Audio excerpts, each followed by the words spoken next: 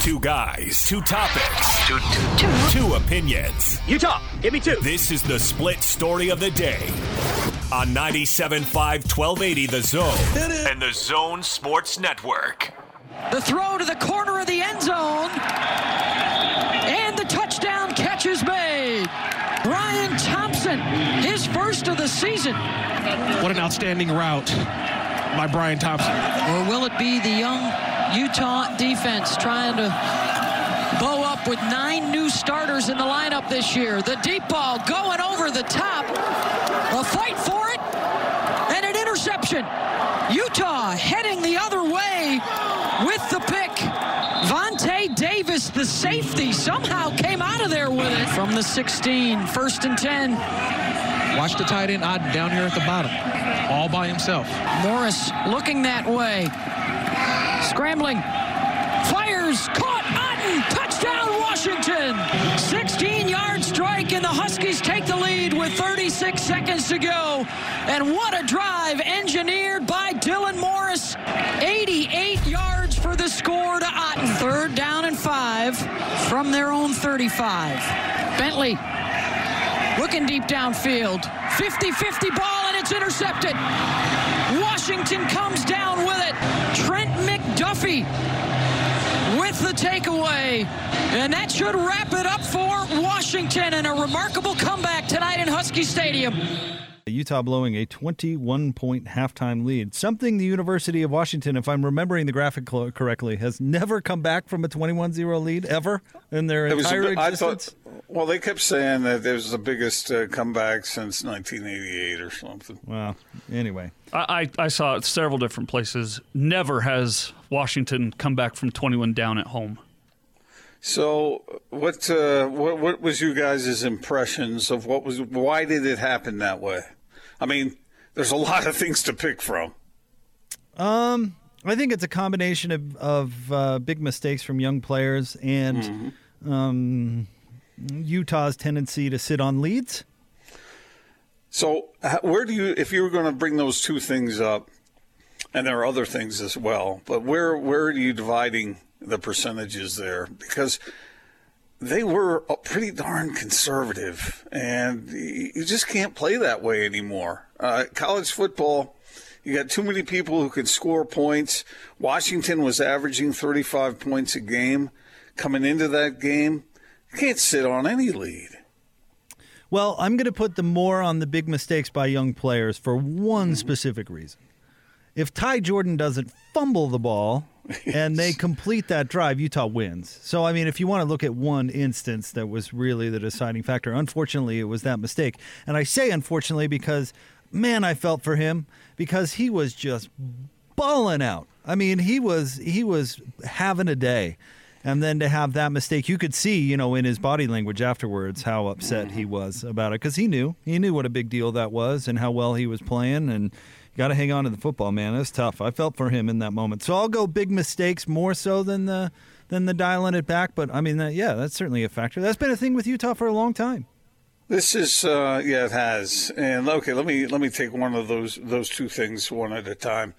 Ty Jordan, 10 carries, 97 yards, average 9.7. He had 4 receptions for 31 yards.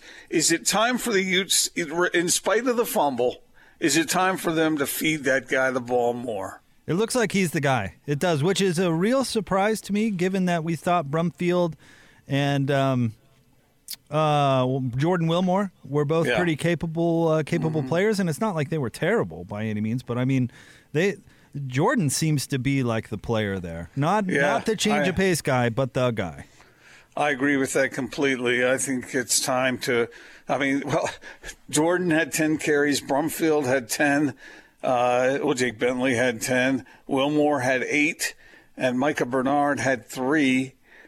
I give Jordan more than 10. And I know he made a critical error there, but it's time to let him get lathered up and gain a bunch of yards and then get some consistency as well. Tough for him to make that mistake that he made. But I agree with you on what you said about the conservative play calling. And the Utes are going to have to figure that out. This is one of the things that has to happen this season, is for those coaches to get to know the players they have, find out what they're capable of, and then trust them. Trust them. And I know there were 4 turnovers, and that's going to hurt. That's 9 turnovers in 2 games. That must drive Kyle Whittingham insane. But there are going to be mistakes. Well, that's why he does it. You got to iron out these things, Jake, because you're not really playing for this year. And there's no other year that I would say that about. But this year, come on. This is nothing but a practice season, really. Come on. Come on. That's never not going to be funny. The Job one is still my favorite. Come on. Here's the thing, though, Gordon. I mean, come on, man. Jake Bentley was responsible for 3 of those turnovers. Mm-hmm. And so that's why Witt does it. That's why he does it. That's why he dials it back, because he says, okay, the only thing that's going to beat me now is if I make a bunch of mistakes. So I'm going to be conservative, and I'm going to run the ball and do all these things. But you can't play that way. You can't play that way against an opponent like Washington. It's going to get you beat. And that's exactly what happened. I understand that the turnovers helped in that regard. But you can't play scared. Oh, come on. I think Witt probably would tell you, though, he's playing defensive. I mean, it's the mentality. I would say that the criticism over dialing it back so much is this isn't necessarily the defense that you're able to do that with. I mean, some of the Utah defenses over the years, like, okay, you can dial it back a little bit because you know the defense is going to stonewall them. Even though we've seen good Utah teams, good Utah defenses lose in this kind of sit-on-it type of fashion over the years. But this young defense, you know, I think you needed to keep the foot on the gas because you had to anticipate giving up some points to Washington in the end. You know what I mean, Gordon? That 0 on the board at halftime, that wasn't reality. Yeah. So this isn't necessarily the defense to do that with. You know, I mean, the last drive by Washington, what did we all think was going to happen, right? I mean, young defense that showed some cracks in the foundation, certainly there in the second half. They needed an offense to go out there and support them. Obviously, they lost the game. They gave up 24 points in the second half. Do you think they looked tired on that last drive? Or is that just an excuse? Oh, you know, what's the difference between an excuse and a reason? I mean, I'm sure they were tired. They were getting rolled in the second half, you know? I mean, Washington was dominating offensively. It's interesting that you say that, Jake, because when Washington got the ball back with, just over 4 minutes to go, we all knew what was going to happen, didn't we? Yeah. You knew it was coming. You could feel it coming before it happened. You go, okay, that's what they start on, their own 12-yard line? And you're thinking that? That was just weird. That was such a weird way to see that happen. But that's what this team. I think it's incumbent upon the coaches to gather this team and get them sort of. It's like a car that's in the shop. It needs to get tuned up. It needs to have the wheels checked and balanced. It needs to have everything sort of put together so that it will be in prime form moving forward. And I understand they're playing 2 of the better teams in the league, unless you want to say that Oregon State's the best team. But so it was difficult for the Utes, a big challenge for them. But that isn't going to fly with Ute fans who saw a 21-0 lead. You don't lose games when you're up 21-0. That's exactly what they did. And you could look at all kinds of different things, just like what we were talking about earlier. The Utes offensively are 359 yards, Jake. Is that satisfying for the Utes? I mean, we've seen lower numbers, certainly. The offense worked fine. Not many people were complaining in the first half. I mean, they need more if that's the answer you're looking for, sure. But, I mean, that's why this game was so weird, because they had some success in the first half, and then, you know, maybe Washington made some adjustments. I'm sure they did, and they were effective. So I don't know. So what part of it do you blame the coaches for lack of adjustments, or the fact that Washington was able to come up with those adjustments and the Utes weren't? Well, here's a criticism that I'll put out there for the coaches. It seemed like they went away from their go-to guys in the second half offensively. I was talking to Hans about this off the air, in fact. as his show was wrapping up. How many targets did Keithy and Brian Thompson get in the second half? Yeah. One apiece, or maybe it was two for Keithy and one for Thompson. But, I mean, it didn't feel like they – well, to your point, Ty Jordan, 10 carries in that game probably wasn't enough. Yeah. Somebody running the ball like that. I mean, it almost felt as if they went away from some things that were successful in the first half, which, again, is the criticism of the kind of sit-on-it type mentality, because you, as a result, throw out the game plan and say, okay, well, we're going to protect this lead, and then all of a sudden you're going away from things that worked. So this gets back to what I was saying earlier. That's what the Utes have to do. They have to figure out who to rely on and then rely on them. I know that Jordan had that fumble, and that was brutal. But, man, he's averaging 9.7 yards a carry. Give that dude the ball. You got Brant Keithy out there. 2 games now. He's had 4 receptions in each game for 23 yards. That's nowhere near enough. And if you're going to try, who else are you going to go to? Is Brian Thompson your guy? Who are your other guys? You got to go to them and trust them. And is Jake Bentley your guy? Well, he's got to be now. So you got to let him. You got to let him play. He has been somewhat underwhelming, though. Yeah, that's true. I mean, I get it, but it's what you got. Well, like the play at the end, the interception at the very end. That's not a play that a 3-year starter makes. I mean, that was so baffling to me. It's like, well, you go with the upperclassman because he's not going to do stuff like that. I mean, but that was desperation time anyway, wasn't it? I mean. But that's when you need cooler heads to prevail. I mean, there's one throw on the field you absolutely can't make, and it's that one. Well, you're running out of time. I guess you could set yourself up for a field goal, but they were just trying to do whatever they could.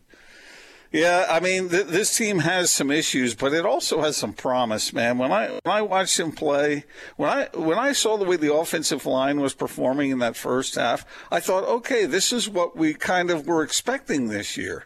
And I know they got some youngsters up there, but they were dominating the line of scrimmage. What happened to that? Wow, it was a tale of two halves. But the offensive line, obviously has some issues that they're trying to get figured out, and that's just not something that we had anticipated. Well, I didn't see any issues in the first half. I mean, I saw guys who were just out there, grading the road. And where did that go in the second half? I don't know. I don't know. I wish I was enough of a football expert or psychologist to be able to explain that to listeners. But I don't know what happened to that offensive line at halftime. I do know that Washington came out better prepared in the second half. And it looked to me, Jake, like they knew it too. When they came out on that first drive and did what they did, weren't you sitting there going, somebody was inspired during the half. Well, I'll tell you what, Jimmy Lake's a good coach. We've known that for a while now. And I think kind of what we wondered about him was, how will the offense under Washington look? But, didn't really worry too much about the defense. And the adjustments that they made were really, really good. I mean, Utah was a different team in the second half. Yeah, well, I think the answer to it is figure out who you trust and then jump on board with those guys. And quit fiddle-faddling around. If you're afraid to let your quarterback throw the ball, then you got big problems. And you better figure out a way that he can be successful throwing the ball. Because you can't just hunker down like that for half the game. It will not work. And I don't care who they're playing. That way, it's not going to work that way, Fiddle-faddle, that's a Monsonism. What Monsonism did I read in your column this weekend? Oh, frick to frack. Oh, man. How many frick to fracks have you mixed into your column over the years, you think? Yeah, probably, I don't know, maybe in my career? Yeah. That's 40 years, so I'd say maybe, one every couple years? Couple weeks? All right, if that's the way it's going to be, then I won't do the frick. No, we're not trying to shame you. It's just like fiddle-faddle. It's a Monsonism. But I bet you if we went back to the Trib archives to a Monson column from 1997, you will be talking about John Stockton's frick to Karl Malone's frack. I hate being predictable. No, that's all I'm saying. I just noticed it because I know you so well, and I've been reading Monson columns for a while now. Well, I'm glad you caught it. But really, that's the way it was in that game.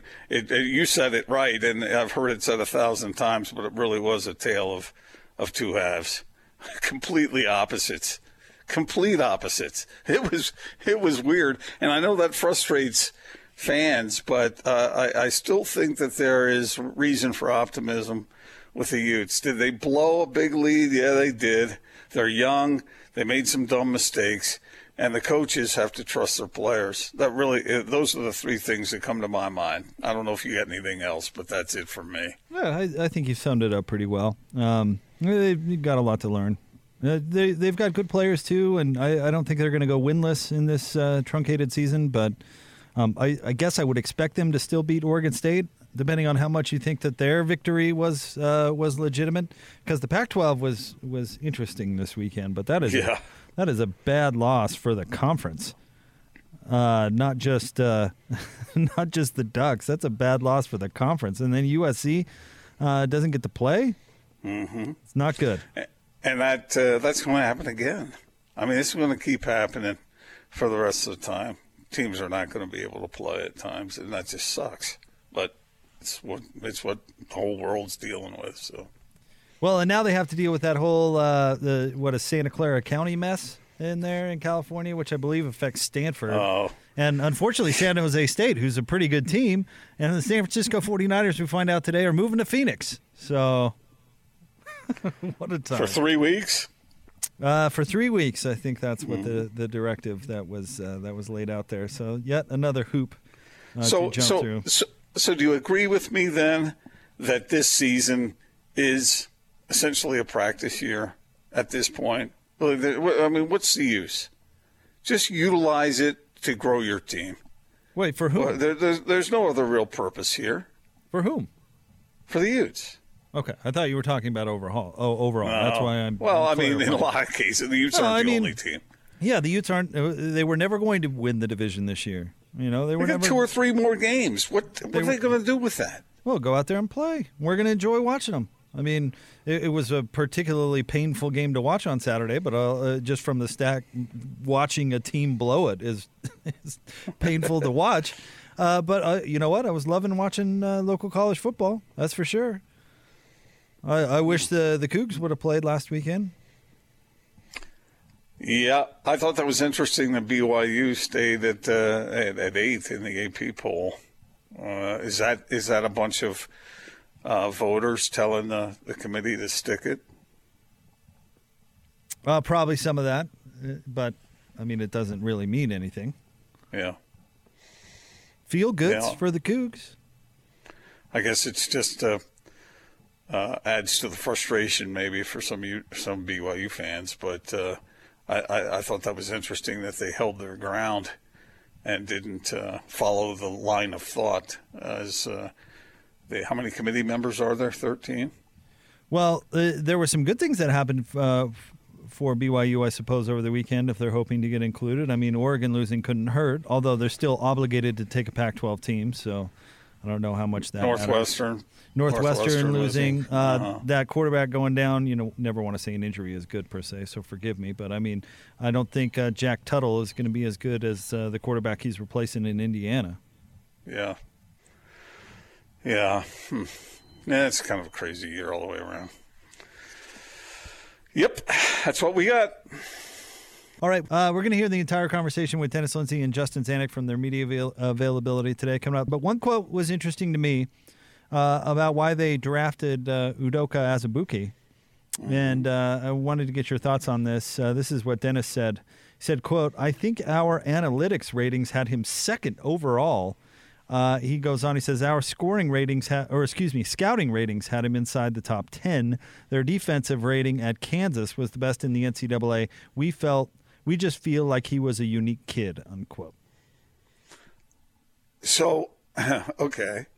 Does that have anything to do with the Jazz's relationship with Rudy Gobert?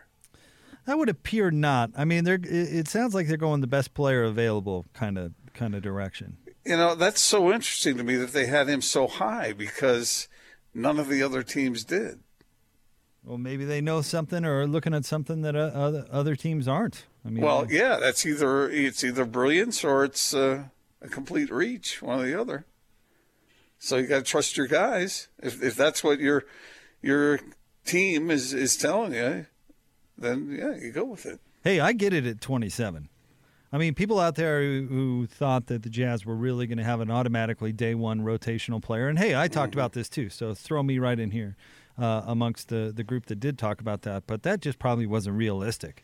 At 27, you take some factors into your scouting, the analytics obviously, and you try to find someone that other teams aren't looking at. That's exactly what you're trying to do with a pick like that. So, if you can put him on ice for a couple of years, develop him and see what you've got. Maybe you do have that unique player. At very least, if you develop him, you've got a piece that you can maybe move into something else. I mean, discovering a player is discovering a player, right?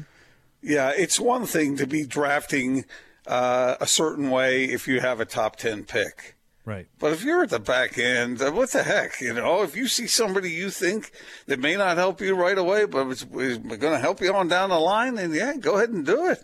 Why not? And trust in your staff. No problem with that. You've seen what Alex Jensen has been able to help Rudy with. You hope that maybe you can duplicate that. Exactly. And it gives you more flexibility at that position. And as the great Frank Layden and others have said, you can't teach size. So, I mean, the guy is very unique from a size standpoint. Hey, I'm out there just watching college basketball games. I'm not studying these guys the way the Jazz staff does. This is what they do for a living. And if Dennis Lindsey has his staff in front of him, and he loves challenging the guys, he says, okay, tell me what you think. Remember when we were talking with him that time, and he said, I never like to express my opinion first because I don't want my people to just parrot back what I'm saying. Right. He always asks them what they think, and if they're giving them this kind of promise in a player, then yeah, what are you going to do if you get two or three people who are telling you, this guy is not high on a lot of people's boards, but he's high on ours? Then Dennis Lindsey says, you're full of it. No, that's not the way to run your thing. You gotta trust your people. So kind of like what I was saying with the Utes. If you got some players, you gotta trust them. And if it works, it works. If it doesn't, well then take it into account. I mean, even Tony Bradley, who was taken at the back part of the first round, Gordon, you got a little productivity out of him last year when you desperately needed somebody to fill that role. I mean, that's a success for picking at the end of the first round. You never know what you're going to get. I bring this up all the time with you, but they picked Mo Almond at like 24, 23? Was he 24? And he dominates the at the time D League, and everybody, this is the shooter that the Jazz have been needing forever. And then he gets a little bit of a chance at the NBA level, and you go, can't play him for a variety of different reasons. That's terrific. You don't know sometimes. And I'll tell you what, if they had this guy top 10 from scouting and top 2 from analytics, which just seems nuts, and other teams aren't seeing it, I'm with you. You got to kind of trust what it is the criteria you're using to judge. Yeah, it either gives you a great opportunity or you belly flop. Or you miss horribly. Yeah, right, unfortunately. But what else would you expect at that position at picking 27th in the first round? Yeah, if I'm picking there, I would rather take a flyer on a guy. I have no problem with a reach at that point. I mean, and I saw a lot of criticism of the Jazz with the way the draft went. And, so what? It really doesn't matter. If that's what your people are seeing, then you don't shut them down because it's something different. Right. So, because all that does is encourage everyone groupthink. You don't want everyone thinking the same because they're afraid to step out on the ledge a little bit. But I think that pick, I appreciated the clarification coming from the Jazz front office today, because I think there were a couple of things about that pick that left you scratching your head a little bit. Maybe it felt like a little bit of a reach, and that he wasn't really projected to go that high. And it's another center, and it feels like duplication. I mean, I thought the explanation we got today was interesting. Yeah. I agree with that completely. I mean, everyone thought the Jazz's number one need was perimeter defense. But were they going to get that at 27? And you're not going to, unless you see an opportunity to move up. You're not going to, I go with the guy that I think will, in the long run, help my club the most. So we'll see how it goes. Yeah. We'll see how it goes. I bet he spends a bunch of time with the Stars. I bet they'll have him coming back and forth to practice a ton because I'm sure they want him to work with Rudy. Rudy sometimes struggles a little bit with big bodies and big guys, and maybe this is somebody who can push Rudy in practice a little bit. You never know. You never know how he can benefit the team. I would love to see those two heading up against each other. Battling it out? Yeah, two bigs like that. Yeah. That would be fun to watch. I mean, it might not be pretty, and I imagine that Rudy would be the master, not the student, but I still think it would be fun to watch. Yeah, I agree. Phone's ringing, dude. I know, I hear it. All right, coming up next, I'm going to go answer it. We will get to more. Stay tuned. It's The Big Show, 97.5 and 1280 The Zone.